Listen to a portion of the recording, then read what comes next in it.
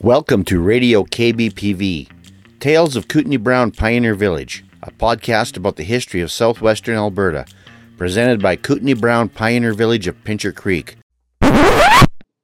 Hey, keep it down over there. I'm trying to read.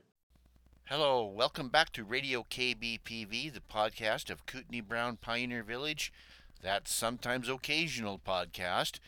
And you're going to be getting a few of these if you are subscribed to our list over the next week or so. You can listen to them, of course, in any order at any time you like. But this is all in promotion of our upcoming 7th annual Meet the Authors event, which is coming up Friday, November 19th, 4 p.m. to 8 p.m. Come on out and meet your favorite local authors and warm up with some hot chocolate for the Parade of Lights. The store will be open until 8 p.m. for autographed book purchases, and you can also look around and look at other items for your Christmas shopping. And I should also let you know that we have a high-tech way to access our books as well. We're not exactly Amazon, but if you go to our website, kootenaibrown.ca, you will find our online store where you can shop online for many of our books and purchases and other things in the store as well, and have them shipped out to you if you don't wish to come into the village, or if you're shopping from a great long distance.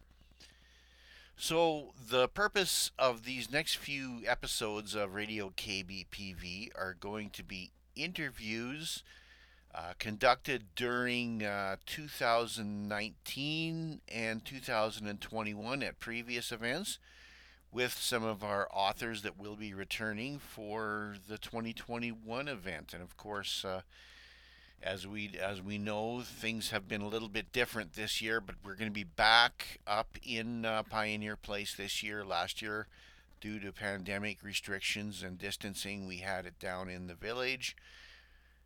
But we're back in the cabin as well, the main cabin and the main entry store this year.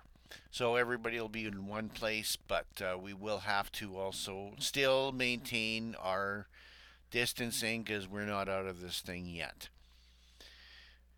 So without further ado, introductions to most of these authors will be made during the clip itself so that I can keep this opening tag fairly generic.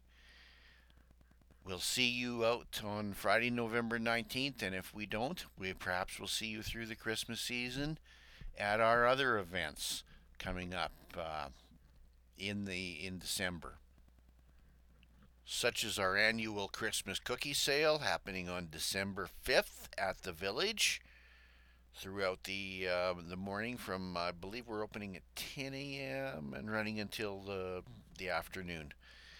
And also Christmas in the Village on Saturday, December 11th, running from 10 a.m. to 4. And a few odd crafting opportunities and courses that will also be offered in that week between the 5th and the 11th. Without further ado, here are our authors, and have a great Christmas season. So now we have Krista McDonald from the Crow's Nest Pass, who's got her first 2 novels here tonight. Right up. Right, like I'm pretty loud. I'm pretty loud. I think I'll be all right. And I stand when I talk. It's the teaching. So I write realistic women's literature. So it's literary fiction, but focused on women's identities and relationships. Definitely fiction. My first book follows a woman throughout her life, and the second book is One Single Day of a Woman's Life in 1969. And that's what I'm going to read from today. And I'm going to read just about a page from, not chapter 1, because that would make sense. I'm going to start with chapter 2, which is at 6 a.m. Sharon watched the shadow slide across the tiled ceiling, dancing with the light filtering through the curtains. She did the calculations. If she fell asleep right this moment, she would still get another 60 minutes. Well, 59 minutes, 45 seconds, 44 seconds, 43 seconds. Albert snored, sighed, and rolled his head away from her. 58 minutes. Or she could get up, go dig out the pamphlets she had tucked into the hallway closet, and study. She hadn't flipped through the notebook and pamphlets in weeks, maybe months if she was entirely honest. The last time she had, she fanned through the pages, opening to one, then the other, but never reading, never even considering the images and diagrams and captions, not even the headings. There was the one with the smiling woman. There was the one with the smiling woman on the cover, her white dress and white cap starched and bleached to the color of snow and innocence, and the pearls that Sharon wore at her wedding. Then there was the blue book, the descriptions inside explaining the importance of hand washing and sterilization and propriety.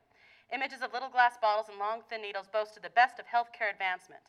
There was one section dedicated entirely to the correct way to make a bed, with 2 flat sheets, mitered corners, and the opening of the pillowcase away from the door. It was followed by an incredibly short section outlining the symptoms of polio.